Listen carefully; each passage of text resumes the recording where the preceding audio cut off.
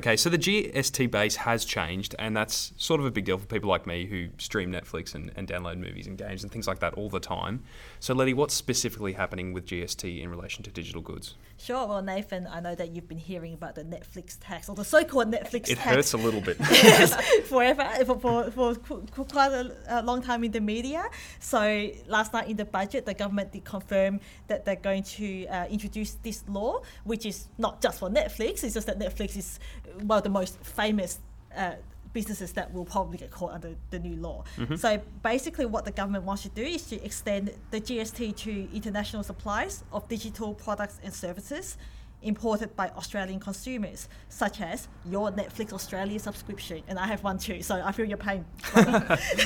So under the current law, these imports are not subject to GST. Now, very, very broadly speaking, this is because under our rules, a supply, to be caught by GST, the supply must either be connected to Australia or else it must be an importation of tangible goods. That's just speaking very broadly. Mm-hmm. So real goods. That's right, real yeah. goods. Yeah, clothes and shoes and so forth. Property, no, not property. Yes, or if it's intangible, they must, the supply must be connected to Australia, like it must have a base here or something like that. Okay, yep. Whereas a lot of these suppliers of your downloads, you would never see them anywhere near Australia. Mm-hmm. And this is because the GST law was written, in the 1990s, when these sorts of transactions were really not so commonplace. Mm-hmm. And so according to the government and according to a lot of retail sector players as well, this places Australian businesses at a commercial disadvantage because they generally have to remit GST on their digital products and services that they provide. So this measure is expected to apply from 1st July 2017. Now that is 2 years away. That does sound like a long time away. You might say, well, but if they've been carrying on about improving the fairness in the GST system, then why are we waiting 2 years? Well, we can only hazard a couple of guesses. For one thing, while they have released the draft legislation, they actually released it last night, the change does actually require the unanimous agreement of the states and territories. Okay. So that's going to be a fun and probably long drawn-out exercise for the government to deal with. And I use the fun in a very sarcastic tone as well. The other thing is the OECD and the G20, you know how they're taking a lot of action on general multinational tax avoidance and so forth. So GST and equivalent sort of taxes in foreign countries on these sorts of international digital transactions is one part of the OECD/G20 action plan. Mm-hmm. And the OECD and the G20 are actually in the process of providing guidance and so forth in relation to these transactions. And so one thing we could guess is really Australia does want to put something in place in our domestic laws, but at the same time we also want to make sure that we're in line with our foreign counterparts, because with all these multinational transactions or international transactions, there's no point putting a law in place that's only a one-way street because it affects multiple countries. So it's really a bit of a watch this space. Like if our listeners are interested in reading legislation, the draft legislation is actually out on the Treasury website. You can engage in some consultation on that as well.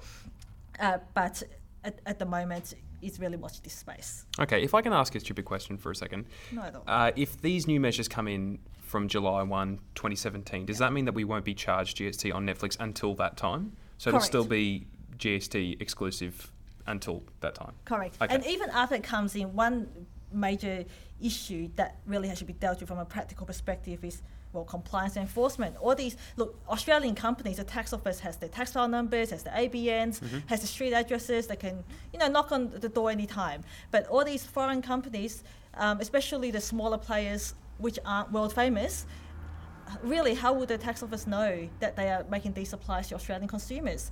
And so that's a really practical compliance issue that the ATO will have to deal with.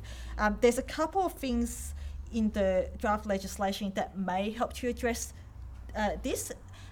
For one thing, speaking very broadly again, where the overseas entity uses, well, let's just call it an Australian intermediary to help provide these services to the Australian end consumer, the intermediary will generally be be responsible for dealing with the admin side of things. So that's one way that they can make sure that they collect the GST. And the other thing is the law also is going to introduce a more simplified sort of administration and registration system for these foreign entities, for these foreign companies. So in return for a simplified administration system, those entities will have to forego any input tax credits, but it's really cost-benefit sort of thing. But that may also encourage these foreign entities to actually register and comply if it's made a bit easier. And another thing is, generally speaking, the tax authorities are just increasing the cooperation and data sharing all around the world. And so in due course, it wouldn't be surprising to see that, say, Netflix or some other foreign-based company, the tax authority in their country sends data to Australia saying, well, this particular entity does derive income from Australia. And through that, the ATO may be able to say, well, do you owe us any GST? Okay, so it's basically a measure to level the playing field. I guess that's what Joe Hockey said yesterday, that the idea was to level the playing field. So I guess that's what's happening across the board. That's right, and that's the case all around the world. What I have noticed, though, when the tax rules have already been drafted, as Letty said, and I still think that it's going to take a little bit of redrafting and reiteration on it, because even though we're calling it the Netflix tax, if we can call it that, it's very broad with the way that it's been drafted with intangible products.